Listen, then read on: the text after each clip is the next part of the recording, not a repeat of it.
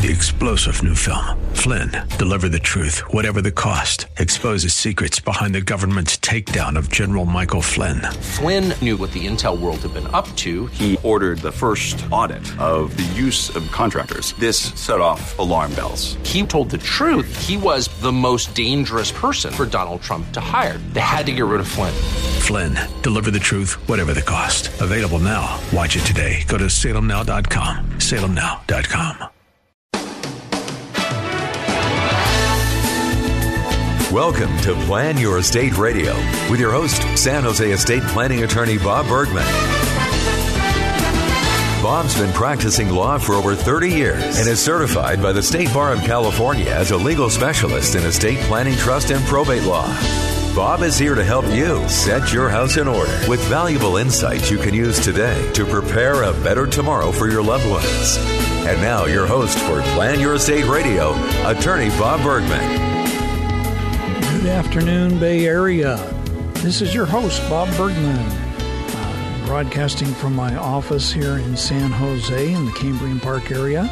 If you're familiar with that neighborhood of San Jose, it's kind of tucked between Willow Glen and the city of Campbell, off of Camden Avenue and Hillsdale on Ross Avenue here in San Jose. I'm going to be following my usual format of the show today, which is to go through a number of questions from around the state of California dealing with estate planning and similar matters, and then my comments on those questions, maybe some analysis, maybe a few answers, a few suggestions. And my hope is that you will come away at the end of our time together today a little more knowledgeable about estate planning, a little better educated about maybe some of the issues that arise, and if you actually hear something similar to your situation, that you'll be prompted perhaps to contact me, to book a call with me through my website at lawbob.com. And I will tell you that I am taking calls now. I will either call you on the phone at a designated time, or we'll have a Zoom meeting, or you can even come and meet with me in my office. My office has been open for several months now, but now if you come in and you've been vaccinated, I've been vaccinated, my understanding of the current guidelines for my county are we can meet in my office in a small group, and we don't have to wear masks anymore if everyone's been vaccinated. So that's the offer that I'm extending to people if they'd like to come in to my office and meet with me in person. If you'd like to call the show today, it's 800-516-1220. That's 800-516-1220, like the call number for KDOW 1220. And without further exposition, I'll just go ahead and get started with the show today. Here's out of San Juan Capistrano. Someone was asking about a trustee of a trust who made improvements to real estate owned by the trust with his own money prior to settling the trust, meaning prior to distribution. And now this trustee wants to be reimbursed the money spent to make improvements to this property. The beneficiary of the trust is requesting that the amount spent be depreciated, which means the trustee would be reimbursed less than what was paid. And these renovations and improvements increased the property value, and the appraisal was higher than other properties sold in this condo complex. Is the beneficiary correct in requesting the reimbursement be depreciated? I don't see why that would be an appropriate request. If someone paid money out of pocket to make an improvement to property of a trust, then I don't think that's really any different than loaning money to the trust.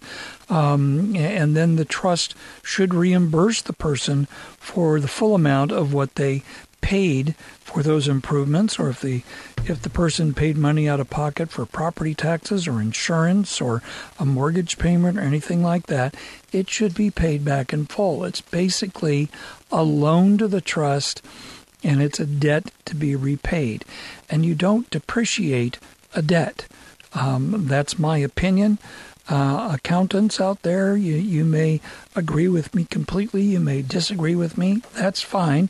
I'm not an accountant, but I'm just looking at it from a straight analysis of what is the benefit that is being provided to the trust, and it's the infusion of that money to take care of or do something to improve the trust. So, call it a loan. I think it's basically a loan that's used by the trust, in this case, to make renovations or improvements that increase the value of the property. I think it should be reimbursed. Okay. My son's stepmother is a mind-controlling freak. Don't you just love that? Okay. She's the one making the decisions of when I get to see my son, when she shouldn't be doing that. I found out she's saying that after she marries my son's father, I guess that's ex-spouse here, she's going to have rights over my son. Well, can my son's stepmother have rights over my son after she marries my son's father?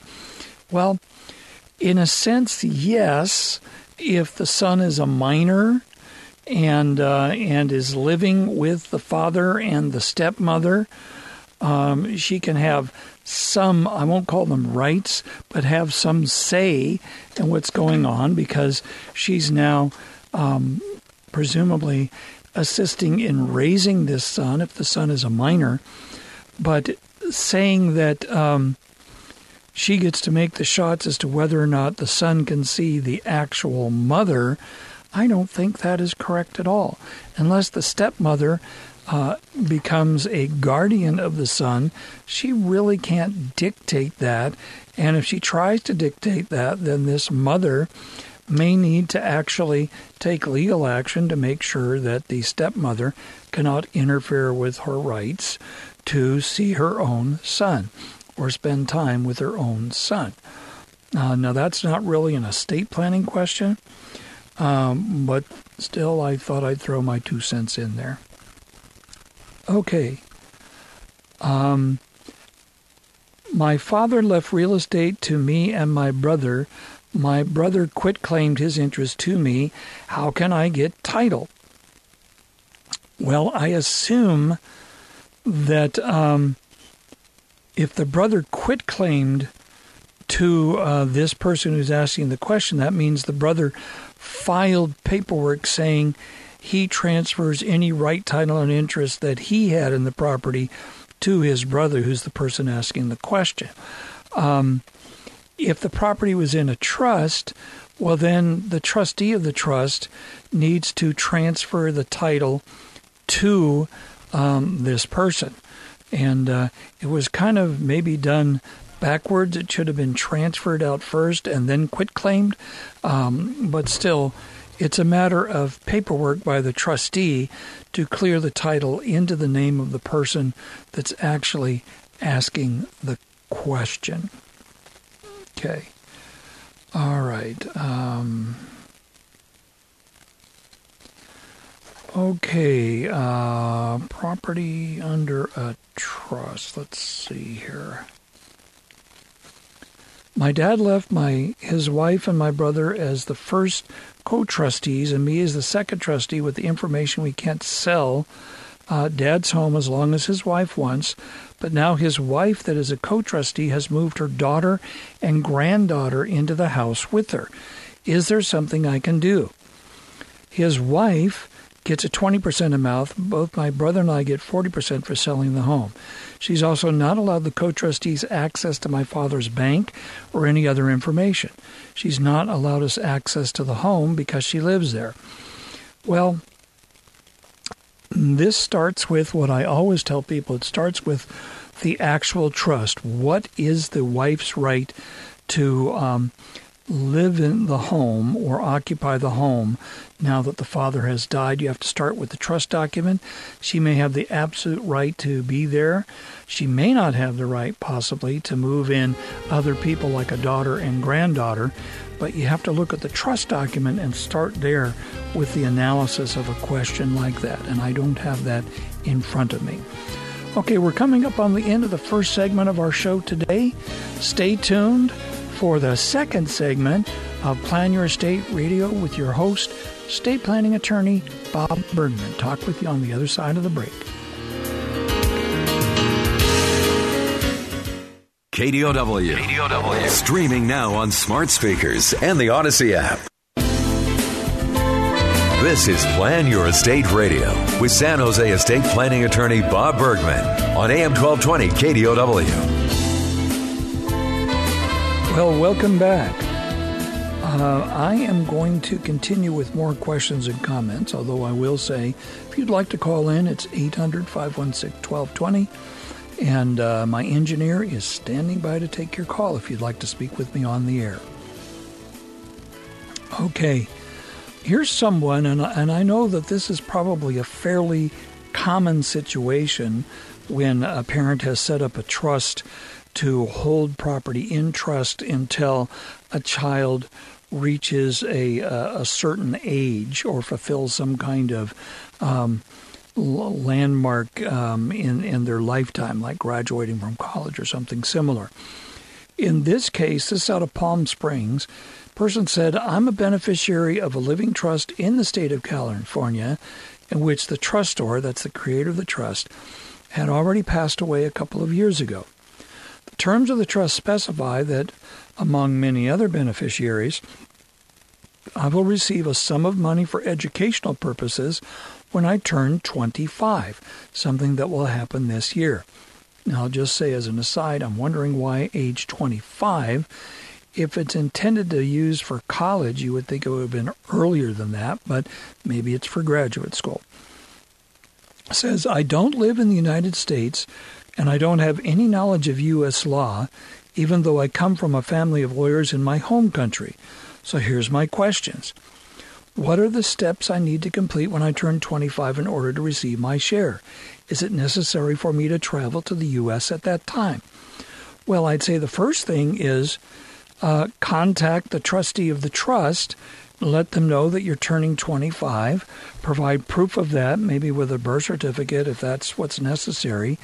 It would really not be necessary to travel to the United States because if it's a sum of money, it's possible to basically wire funds from the United States to an appropriate bank account in another country.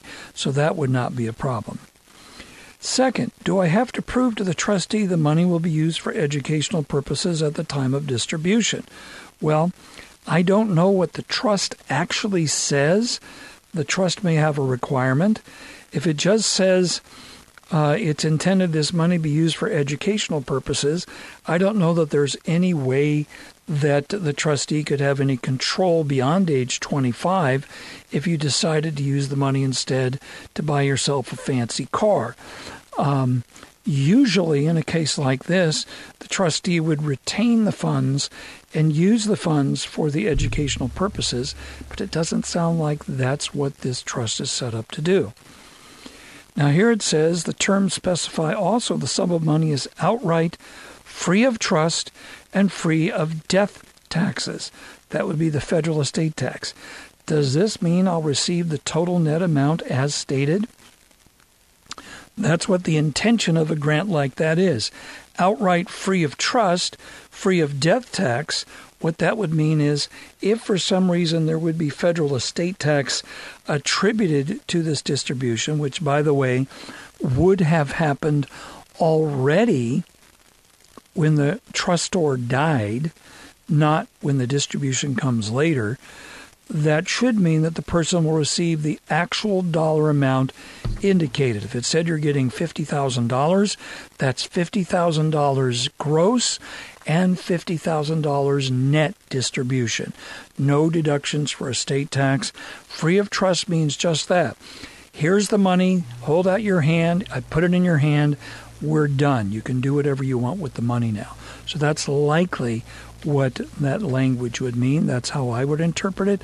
I think that's how a court would interpret it as well.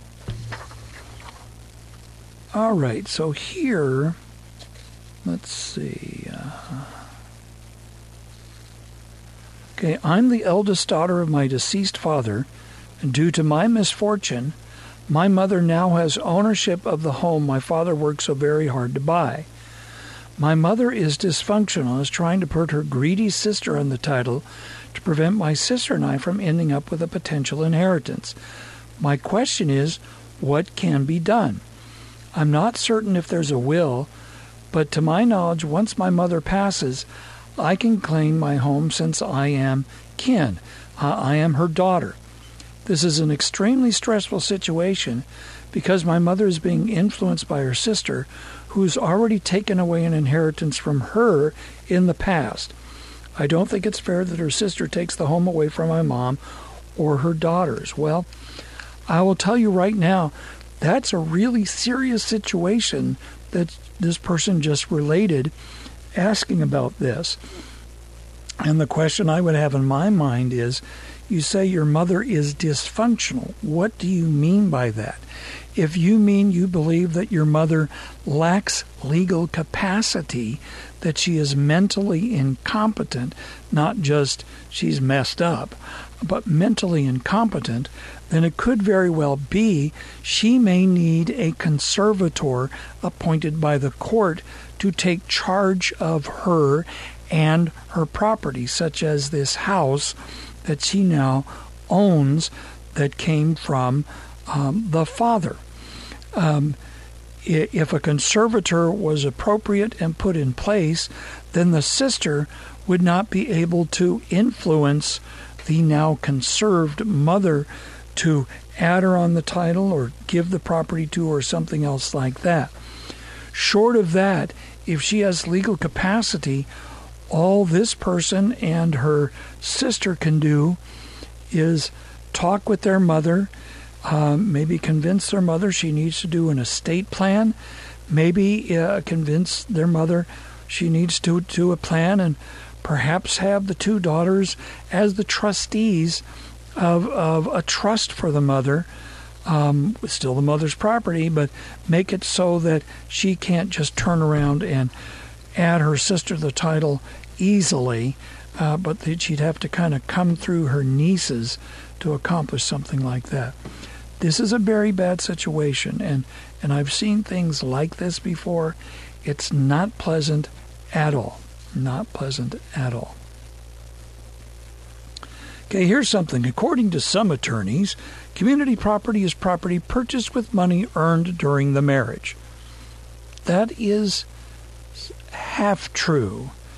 If it's money earned by a spouse during the marriage, that is not money earned from the separate property of a spouse, like rental income from a property they own that's separate from the marriage.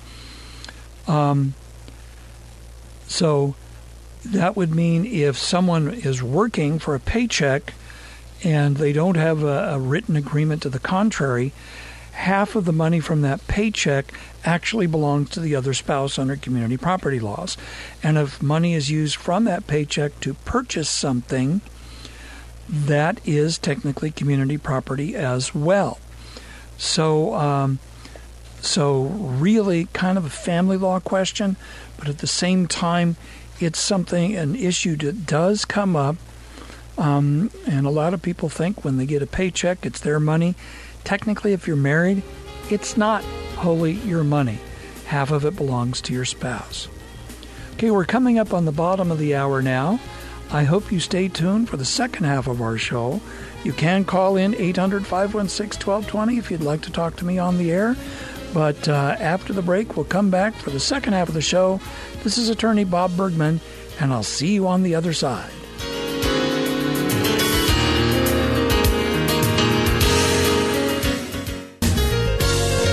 Now, back to Plan Your Estate Radio with attorney Bob Bergman.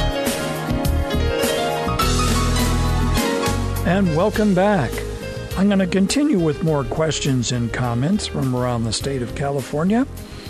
And let's see here. All right, can I, as administrator of my brother's estate, sell his $500,000 house without paying any California or federal taxes? I assume they mean income taxes. The original estimated value of the property was court appraised at approximately $500,000 in 1998? Okay. Here's the deal. If it was valued as $500,000 in 1998, that was the value likely fixed for capital gains income tax purposes, and that was in 1998. Last time I checked, that is 23 years ago. The short answer to the question is you could sell... okay, I'm not sure. Did the brother die in 1998? That's what it's not really clear here. Has the estate been going on for 21 years? That doesn't seem to make a lot of sense. The real issue is, what is the value of the property on the date of the brother's death? We'll just approach it that way. Let's assume it was $500,000, and now the property is sold for $500,000. There would be no taxable gain for income tax purposes for both California or federal taxes.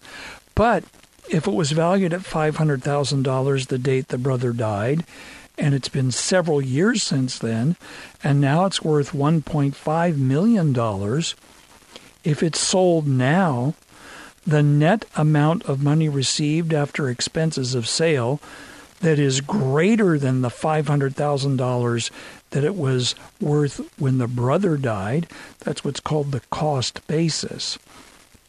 Well, that difference is subject to capital gains income tax. If it's paid in California, it's ordinary income, pays ordinary income tax rates. At the federal level, it's paid out at federal capital gains tax rates. So, but you don't get to go back to what the value was when the person originally died and say, we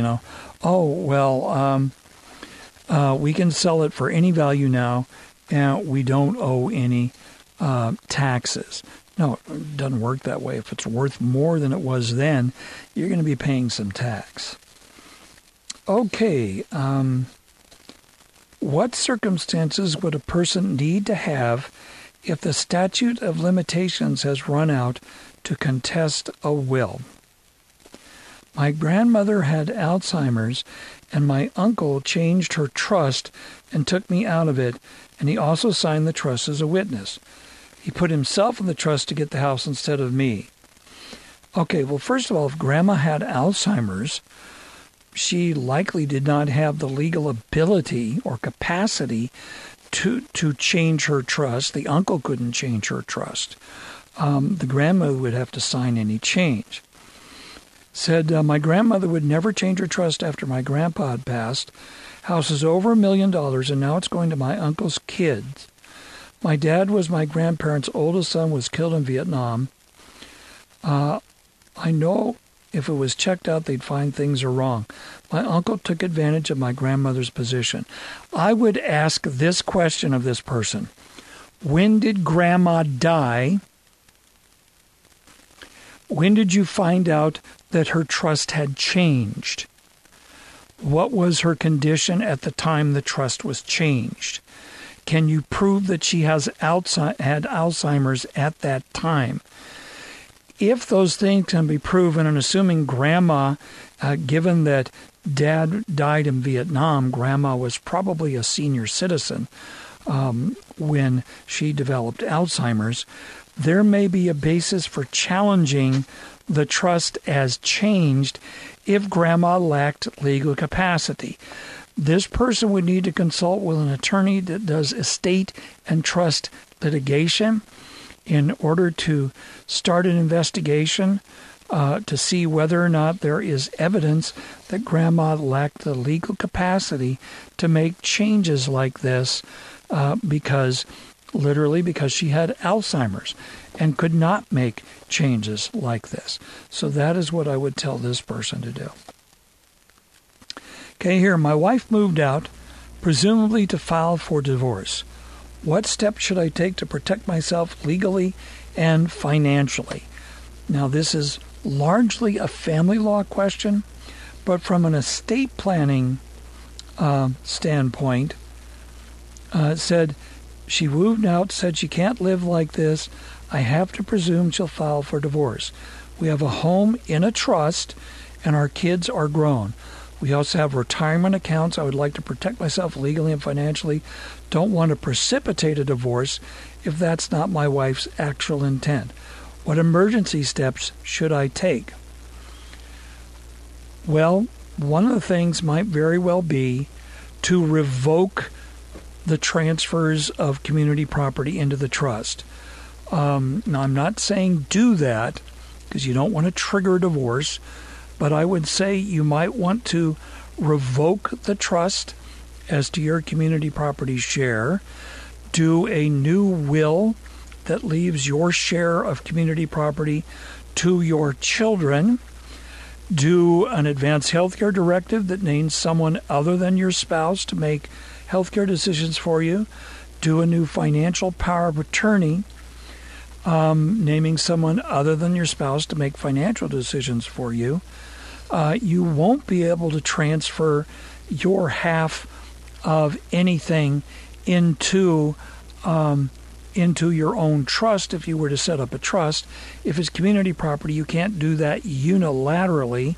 It would take your spouse's consent, but you can do some protective moves now to at least make sure that your half of property goes to your children should you die before your spouse. Now, if you take that action and revoke the trust as to your share of the community property, that might be enough to precipitate a divorce. I'm sitting here as someone who's been through the big D before. I'll tell you that if someone intends to file for divorce, they'll file for divorce. At the same time, you don't want to just kind of stand there and let things roll over you and not do something to protect yourself. So I would tell this person, go see a family lawyer, find out what your rights are, and then go see a local estate planning attorney to see what kinds of things can be done to protect you, at least in the short term. Okay, I set up a living trust, and if in the near future I acquire new assets, such as open another brokerage account, what would be the process to add that brokerage account to my living trust? Well, that's very straightforward. When you open the brokerage account and you fill out the account paperwork, check the boxes that say that you want it owned by your living trust, and then provide the living trust information. So you open the account in the name of the trust. You don't open the account and then add it to the trust. Just open it as the trustee of your trust, and that will serve to actually have that asset put in your trust. So you don't have to take some other step later on after you've opened the account. That would be what my advice would be right there. Okay, I have real estate in a trust. What do I do if I want to sell it later? Short answer to that is just go ahead and sell it. You can sell it as the trustee of your trust. There's nothing wrong with doing that. In fact, that would be the most common thing to do. You would want to do that because you want to make sure that if it's under contract and going through escrow and something happens to you, meaning you were to die or become incapacitated, that the sale can be completed and the proceeds go into your trust.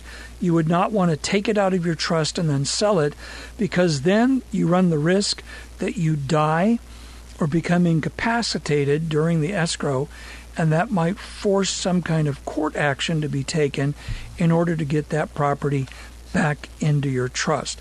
So basically, you would just sell it out of the trust as the trustee of the trust. So that's similar to if you acquire a new asset, acquire it in the name of the trust. If you're selling an asset from the trust, sell it as the trustee of the trust. And that's kind of that would kind of be what to do. Okay, I have a feeling these questions all came from the same person. Now it's I have real estate. What's the process to change the deed to the name of the trust? Does an attorney help me draft the new deed, or can I do that myself? I would suggest having an attorney draw it for you. It's going to be a deed, a transfer deed, probably a grant deed, transferring it from you as an individual to you as trustee of your trust. You would report on a change of ownership report that there's no reassessment of the property tax because it's a transfer into a trust for the grantor's benefit, you being the grantor, and that is not a change in ownership for purposes of reassessment of the property taxes. But I'd suggest having an attorney draw it for you.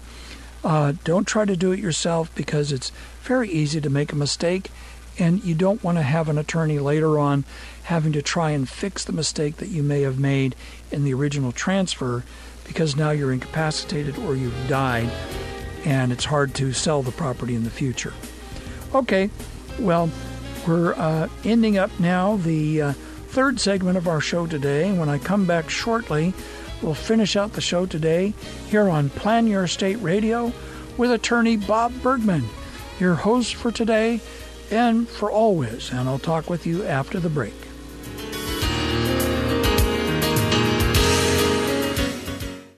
Streaming now at KDOW.biz and the Odyssey app. Now, back to Plan Your Estate Radio. Once again, your host, estate planning, trust, and probate law specialist, attorney Bob Bergman. Hi, welcome back. It looks like I have one more question, probably from the same person. Says, my house is still being mortgaged. Would I still be able to retitle it to a living trust? Okay, my house has a mortgage. Would I be able to retitle it to living trust? Yeah, you should be able to do that with no problem. If it's your personal residence, you have the right to put it into a living trust, and I do that all the time. Every year I do that for many, many individuals and couples, putting their home into the ownership of a living trust that they just established. Okay, now here are two related questions, and it has to do with someone asking the question, what are the pros and cons of having a lifetime living trust for my beneficiaries in comparison to leaving them an outright distribution living trust? Let me explain what I think the person's asking. When people set up a trust, they designate beneficiaries for that trust, and the beneficiaries are typically who gets the money and other property when I die. And if it's someone's children, there's three basic choices that people can have. The first one is, hey, if they're old enough, hand it to them. That's an outright distribution. The advantages of an outright distribution trust. Easiest one to administer after death. You just pay all the bills and everything, and then here's your share, here's your share, here's your share, and it's done.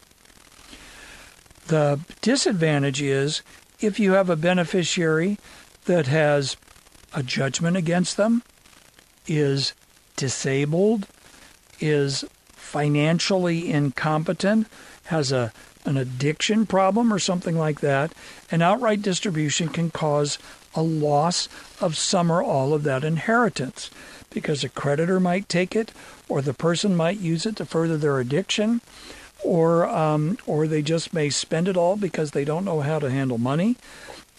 Or if they're incapacitated at the time, it may cause them to lose any government benefits they may have been receiving up to that point, such as SSI for income, Section 8 housing for their living, Medi-Cal for health insurance, or for nursing home care. Any number of things like that could be lost if the inheritance is received directly. Now, what is the second kind of common distribution plan is what I call the structured distribution.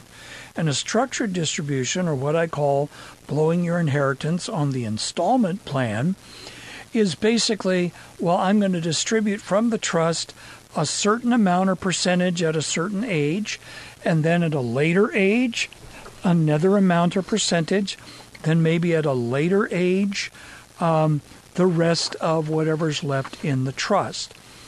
I call that blowing the inheritance on the installment plan, because if it means that if a beneficiary has any of those issues that I just raised a minute or so ago, then as each installment is distributed out to them, it's subject to being lost, either by the beneficiary's actions, by the addiction they may have, or by a creditor taking it, or by losing their benefits because they got this distribution. The third alternative is what I call the Castle Trust planning. I call it the Castle Trust planning alternative because it takes the position that instead of doing an outright distribution to a beneficiary at any time, we're going to keep that beneficiary's inheritance in a trust for the beneficiary's lifetime. We're going to direct the trustee of the trust, who, by the way, could be the beneficiary if that's okay, if the beneficiary doesn't have issues like I've raised. The beneficiary, or whoever the trustee is going to have instructions on how to use that inheritance. To use it for the health needs of the beneficiary. That'll be things like medical procedures, paying for premiums for medical insurance, things like that. For education, things like retraining or getting an advanced degree or finishing college or going to college or a trade school, things like that. Or going to private school if they're still a minor, something along those lines. Then maintenance and support. Maintenance and support is things like food, clothing, shelter, recreation, and education. Setting up a proper lifetime trust like this, what I call the castle because of the protection that it has for the inheritance, can mean also that the inheritance can be separated from creditors' claims against the beneficiary, divorcing spouses, malpractice claims against the beneficiary if the beneficiary is in a profession, for example, where they could be sued for malpractice, and a whole host of other benefits that can flow from doing it that way. It's the type of planning I've done for my own daughters because I don't trust the boys that want to marry them someday, and it's the kind of planning I recommend to my clients that have children, even adult children, and especially if they don't really like a son or daughter-in-law, or if their child has financial issues. So that's called the Castle Trust planning option, which I do regularly in my practice. All right, we're coming up on the end of our show today. I hope you've enjoyed it. I hope you've been entertained, maybe even amused a little bit. And I hope that if you need help, you consider contacting me. Go to lawbob.com, click on the button, book a call, and you can book a call with me, either a Zoom call, in person, or me calling you on the phone. Until next week, this is Attorney Bob Bergman. Goodbye. For more information on today's program or to schedule a consultation, visit lawbob.com. LAWBOB, lawbob.com. Or call his office in San Jose, 408-247-0444. That's 408-247-0444. And be sure to tune in next week for more Plan Your Estate Radio with Attorney Bob Bergman. Opinions expressed in the preceding program do not necessarily represent the views of the ownership, staff, or management of this station and are for informational purposes only and should not be construed to be legal, financial, or tax advice. Seek appropriate legal advice regarding your particular situation. Attorney Bob Bergman does not offer any guarantees with regard to the outcome of your legal matter. Prior results in other cases do not guarantee a similar outcome in your case. All rights reserved.